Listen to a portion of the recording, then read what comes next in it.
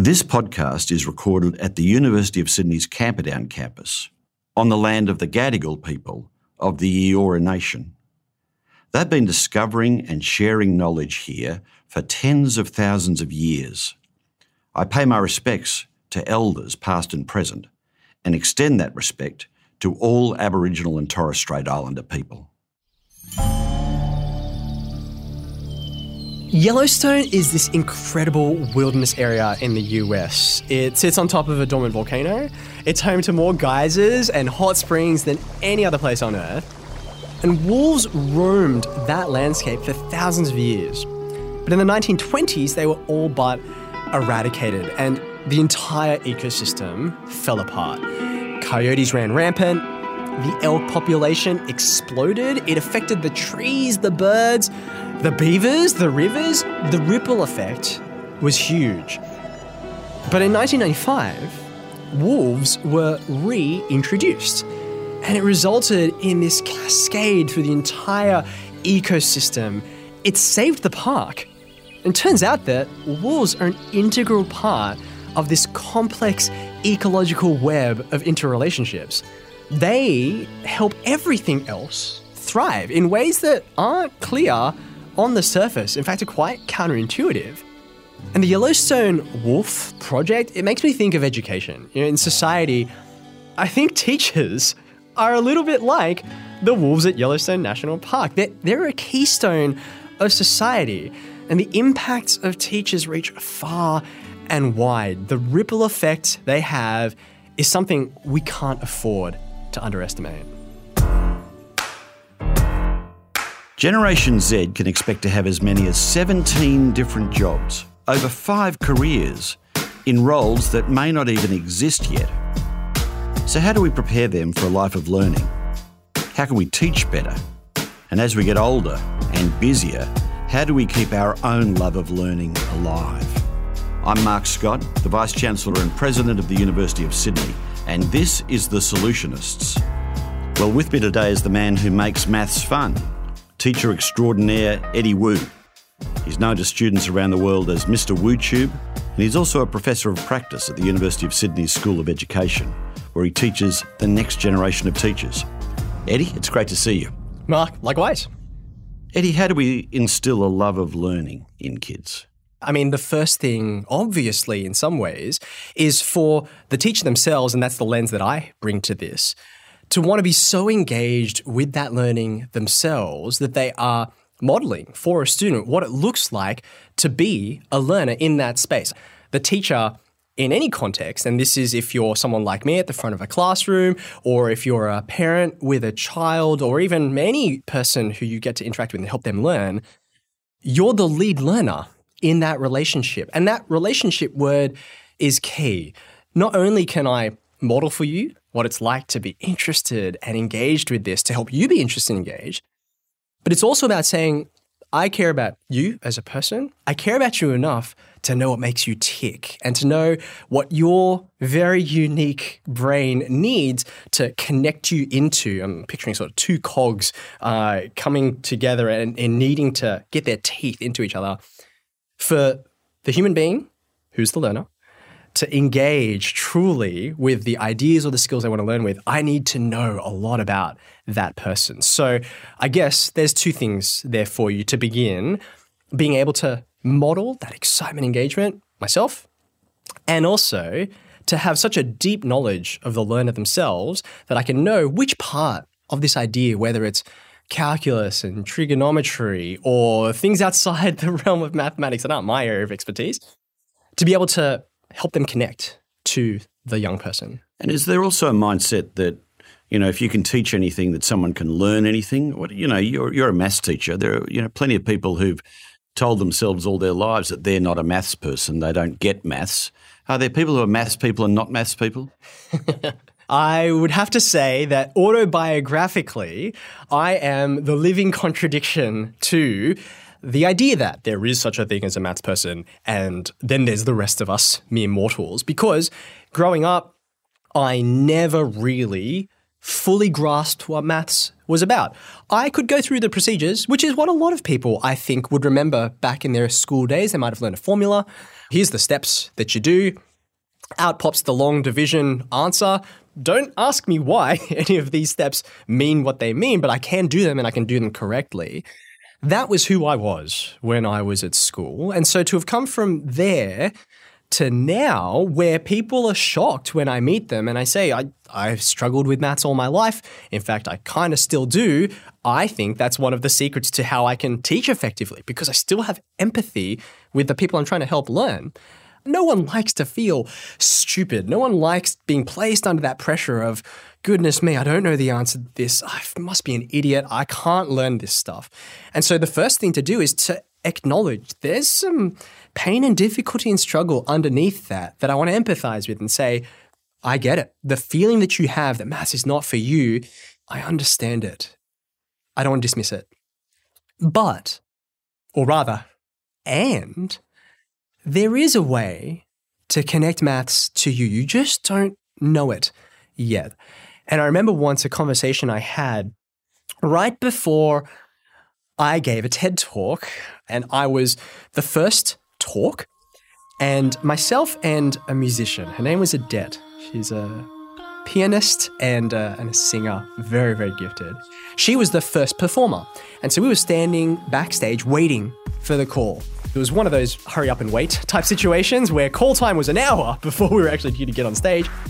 And so we had the opportunity to actually have a real conversation. And she said to me, so what do you do?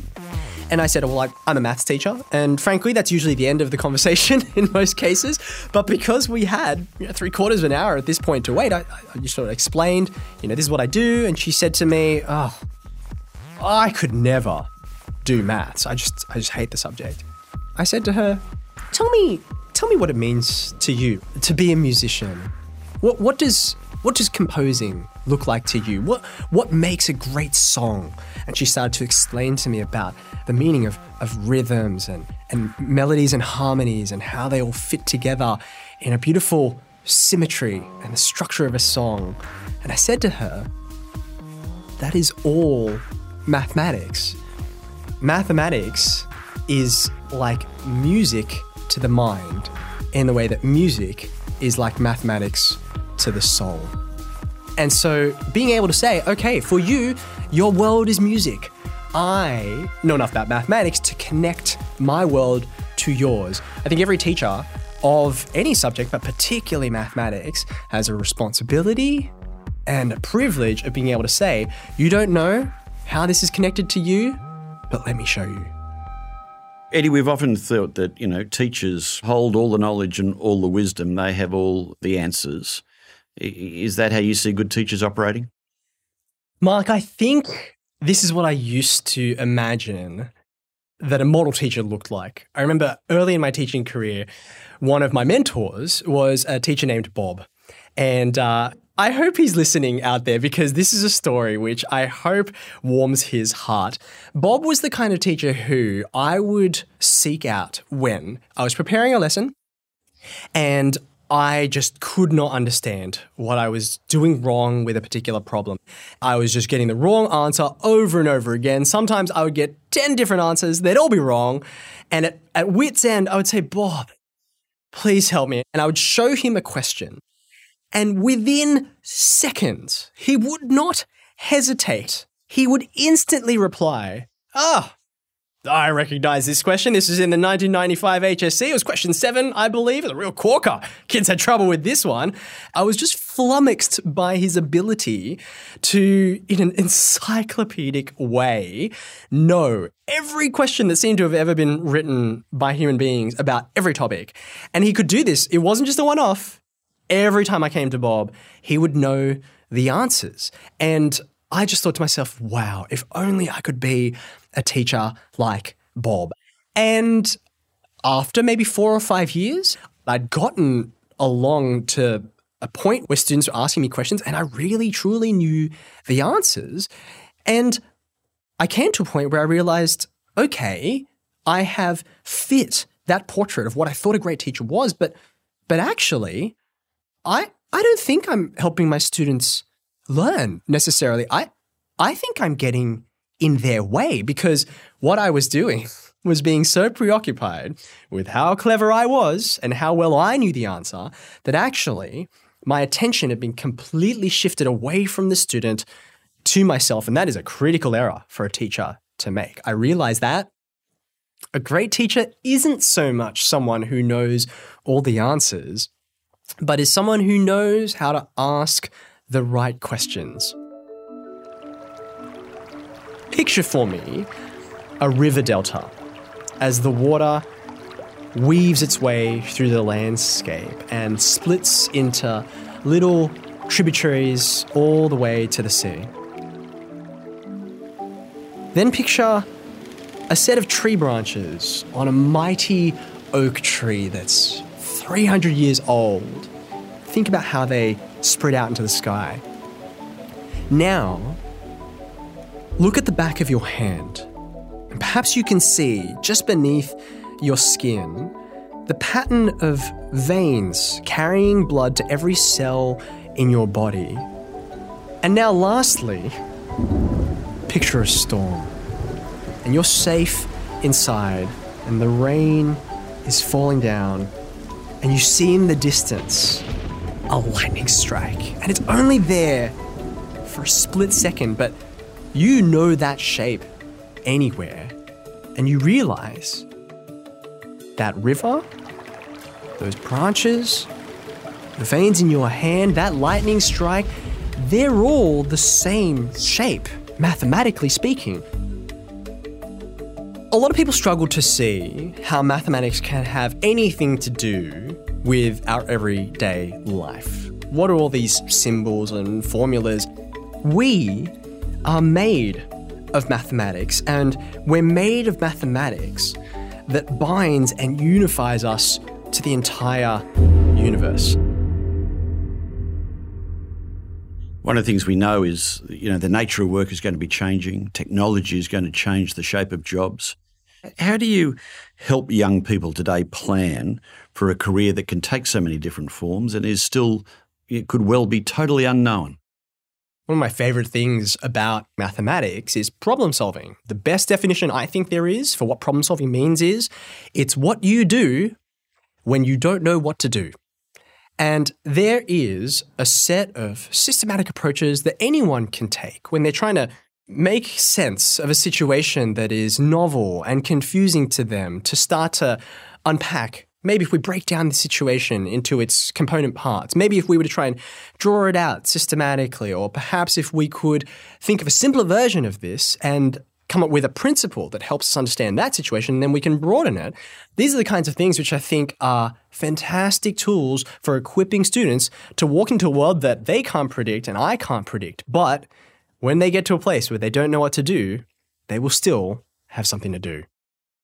And what have you learned about the way we best absorb new information? We know, for instance, that when we listen to something, we absorb some of it, and when we see, we absorb. But actually, one of the most profound ways to really form understanding is then to, in fact, do the thing that we're doing right now, and is to speak and to talk with each other. Ebbinghauser's curve of forgetting, which is sort of reverse exponential curve. It starts real high. I remember everything for the next 2-3 minutes, and then it drops off rapidly as you hit half an hour, and then a day, and then a week, and then a month. That curve of forgetting can be disrupted by us engaging in deep and purposeful conversation around, here's what I'm learning. Let me try and explain to you what I think this means and how it coheres with my understanding. Does that make sense to you? And I think it was the physicist Richard Feynman who said, you do not understand something truly until you can explain it simply. And what I love about that is it captures the fact that communication is not just a mechanism for conveying thought. Communication is a mechanism for constructing thought. It's part of the reason why I still love to handwrite my notes for everything, because I'm convinced something different is happening in my brain when I pick up a pen, and I can maintain a line of focus for 5, 10, 15, 20 minutes. That definitely will not happen if I'm just on the keyboard. On the keyboard. Yeah. What about growth mindset and an attitude towards learning and a confidence that you can come to mastery of the new. Growth mindset, you can see why this idea is inherently attractive to an educator, because if we're not coming into this business to help people change and grow, then what are we even here for? But at the same time, there are tough realities in how particularly young people don't just come to learning ready to learn. There are plenty of obstacles to them and challenges to their different baselines that it certainly can look as though there are some people, and they're the ones who are going to do Mathematics Extension 2 and get a band E4, and then there's everyone else who just don't even bother trying. And let's just use that as an example. Mathematics Extension 2 is the most advanced level of mathematics you can study in a New South Wales high school. And it's tough. It's so tough that I myself, when I was at school, I looked at it and I thought, you know what? I don't think I can do this. I didn't even think about it. Yeah, it's just, there you go. And that makes you normal, Mark. It makes you normal. I've had the opportunity to counsel hundreds and thousands of students who are at the cusp of making that decision. Should I take on Extension 2 or not? And I'll sit down with that student. I'll have a look at their academic transcript up to that point. I'll have a look at the work that they've done, what the rest of their pattern of study might look like in year 12. And I might say to someone, you know what? You're capable of this. You are. However, over the next 12 months, with the goals that you have, the things you want to juggle, perhaps this is someone who wants to complete their gold certificate for Duke of Edinburgh, or they are busy working, or they're a part-time carer for a loved one at home, I would say, you know what? This is not for you at this exact moment in time. But don't give up. And then I'll tell them the story of how I myself didn't do Extension 2 in year 12, and then I went and did a mathematics degree at university and rather invalidated all of that.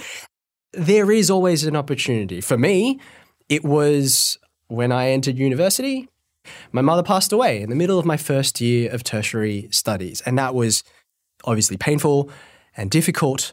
But at the same time, and I find this really difficult to explain actually to people because grief is such a strange thing, there was a sense of relief, not just to know my mum was no longer battling lung cancer as she had for 3 years in a very traumatic way, but that as a family, we could kind of exhale and say, all right, we're never going to leave our mum behind and our love for her, but we can move forward. And what that's going to look like for me is engaging very deeply, throwing myself into a new kind of learning that for the last 3 years as a part-time carer myself, I hadn't been able to do. So that's what growth mindset looks like to me. It's not, I don't think, a Disney-like anyone can be anything they like if they just believe hard enough. I think reality is a bit sharper and more rigorous than that. But at the same time, it's not falling off on the other side of the horse and saying there are just some people who just can't. I think that's a mistake. And I love that my whole job is to show that there's a much brighter future than that. Think about a great tennis player. They've probably got a powerful serve, a killer backhand. They're fast on the court. But I bet what makes them really successful is how well they can read their opponent. They can adapt their approach depending on who they're playing and make decisions on the fly based on that adaptability. I remember watching Nick Kyrgios play once, and he was struggling. You could see him getting really frustrated. He was saying to his coach, I've tried everything. He couldn't cut through because his opponent knew how to anticipate what he'd do.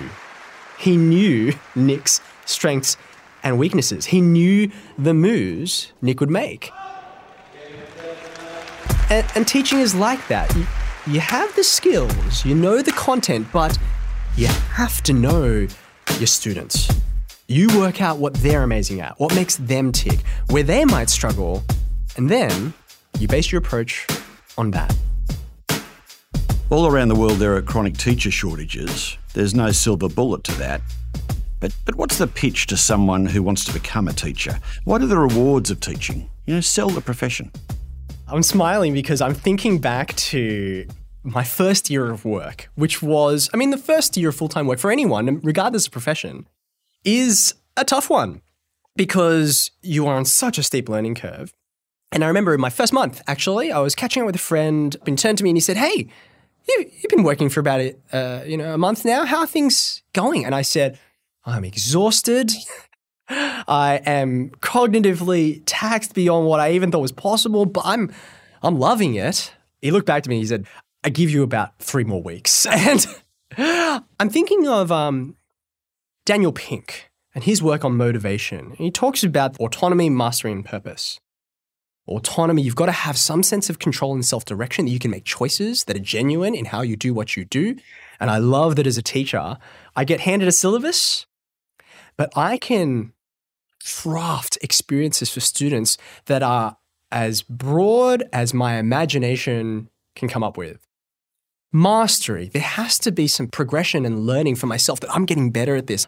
I look back at myself 5 years ago, or terrifyingly, I look literally back at myself from 10 years ago when I started videoing my own classroom lessons for the first time. Okay, now this does not answer the question for us. This is a very vague sort of definition, but hopefully it will, if I give you an example. There's a thing for anyone who's out there and would like a real hit to their self-esteem. Record yourself doing your daily work for 10 years and then look back at what you used to be like and think, wow, I can't believe I ever did it like that. But I can see the change. I can see the development of mastery. And then lastly, purpose. There has to be a reason that motivates you to get up in the morning and push through the difficult times and say, this is making a difference for people, whether it's abstractly, if your work is very distant from the people you get to interact with, or if it's the students in front of me in the classroom. There's got to be a why that pushes me forward. So those 3 things, those are my pitch. And I discover, contrary to my friend who gave me 3 weeks, I discover more and more reasons to align me and to give me rich purpose and motivation every day that I continue. Do you think parents should be confident that our school curriculums are up to the task of teaching the transferable skills and the critical mindsets that children are going to need when they graduate into this rapid, fast-changing world? A simple answer to that question, even though there isn't a simple answer to this question, is yes, they are. I do remember the first time that academic, in a moment of great trust, she said, "Eddie, you need to understand, curriculum, syllabus documents, they are not documents that have been crafted to provide students with the best learning experience. They are objects that have been created through a political process to satisfy the stakeholders at play. And what you have in your hands as a teacher is almost a Frankenstein-esque composition of different ideas, some of which are truly clashing with each other, that you should not have rose-colored glasses on when you read." And I was rattled by that statement because as a much younger, more idealistic teacher, I thought, well, if that's the case, what hope do we have? Can I, with my hand on my heart, say that I can use this to provide students with what they need moving forward? And I came to realize the answer is yes.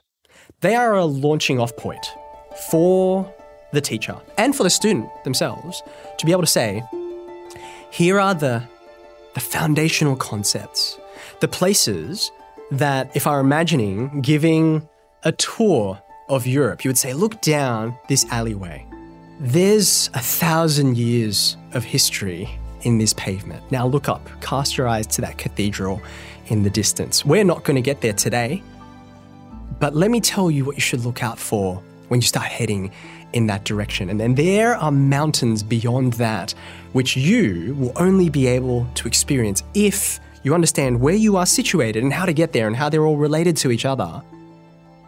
There is plenty of wonderful material, certainly in the syllabus that I have the privilege of teaching, that does give me great hope. In fact, more than hope, confidence that when used well, equips students for whatever future is coming for them. What advice would you give to parents who want to equip their children to be lifelong learners? Most of what I've been able to give my children that has been of most value to them, they've not come from any of my training as a teacher. They've come from my priority on empathy to my fellow human being.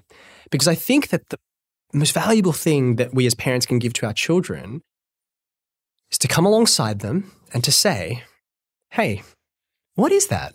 Tell me about that. Explain to me this poem that you're reading with some embarrassment, despite the fact that I love English and I studied it to the highest level possible in New South Wales high schools. I never really wrapped my head around poetry when I was at school, and I regretted that. I went through many years of my life thinking, well, that's just a door that's closed forever. And my daughter came home with a poem from Yeats, and she said, we're learning this, and it's amazing. And in that moment, I had a choice. I could say, okay, and then move on with the 100 different things that I had to do that day and not pay any further attention. Number two, I could say, poetry. I hated poetry. Good luck with that. But number three, what I chose to do and what I know she found valuable was to sit beside my daughter. And that time signaled to her more than any pedagogical technique or strategy I ever learned at university or came to learn while I was an in-service teacher. More than any of those, it reaffirmed to her the value and the dignity of what she was doing, and therefore it was worth her precious time and effort. And for everyone else, what can we all do to embrace lifelong learning more fully? I think having an attitude of knowing that you will learn something from everything. It might be by counterexample, but you will truly learn something from every different life experience that you're ever going to encounter. And in some ways, you're going to learn the most when you expect it the least. And my favorite example of this is that I'm a bit of an audio junkie. I'm not just saying that because we're on a podcast right now, but I am someone who listens to an eclectic mix of different podcasts. And one of the things I love about that is that I love surprising myself with something that looks like it'll have no interest to me, no connection to what it is that I have to do, that I want to become better at, but I'll suspend judgment long enough to hit download, to listen in, and without exception, I find ideas that cross over with my world in ways that I never anticipated. This happens to me enough that I now know to expect. If I think there's nothing to do with me in this, then I just need to give it a bit of time. I'm Mark Scott, Vice-Chancellor of the University of Sydney, and a huge thanks to Eddie Wu for his insights today. Eddie is Professor of Practice in the School of Education at the University of Sydney, a high school maths teacher, and one of my all-time favourite YouTubers. Multiplication, multiplying, I think the simplest way to understand it is it's repeated adding. That's all it is. Thanks, Eddie. You are so welcome, Mark. Make sure you're following The Solutionists in your favourite podcast app so you never miss a chance to meet the brightest minds working to solve the most complex issues, the people who are making change happen. The Solutionists is a podcast from the University of Sydney, produced by Dead Set Studios. Next time, our society is becoming increasingly polarised. So how do we build bridges between different sides and bring people together to create big, lasting change? When I saw how difficult the cave was, I realised that they would panic within minutes of being taken underwater if they were anything less than completely unconscious. I think the way I, resolved this final moral dilemma in my mind that I might actually be euthanizing these boys was that, well, they're going to die anyway. What I saw in early days for me in politics was this ability of someone like Julia Gillard as Prime Minister to have a deep interest in what motivates people and a willingness to actually get in the room and negotiate. And I think that that's foundational to actually being able to bring people together, a sense of what is it that defines them, what's distinctive, and how might you find common ground between them.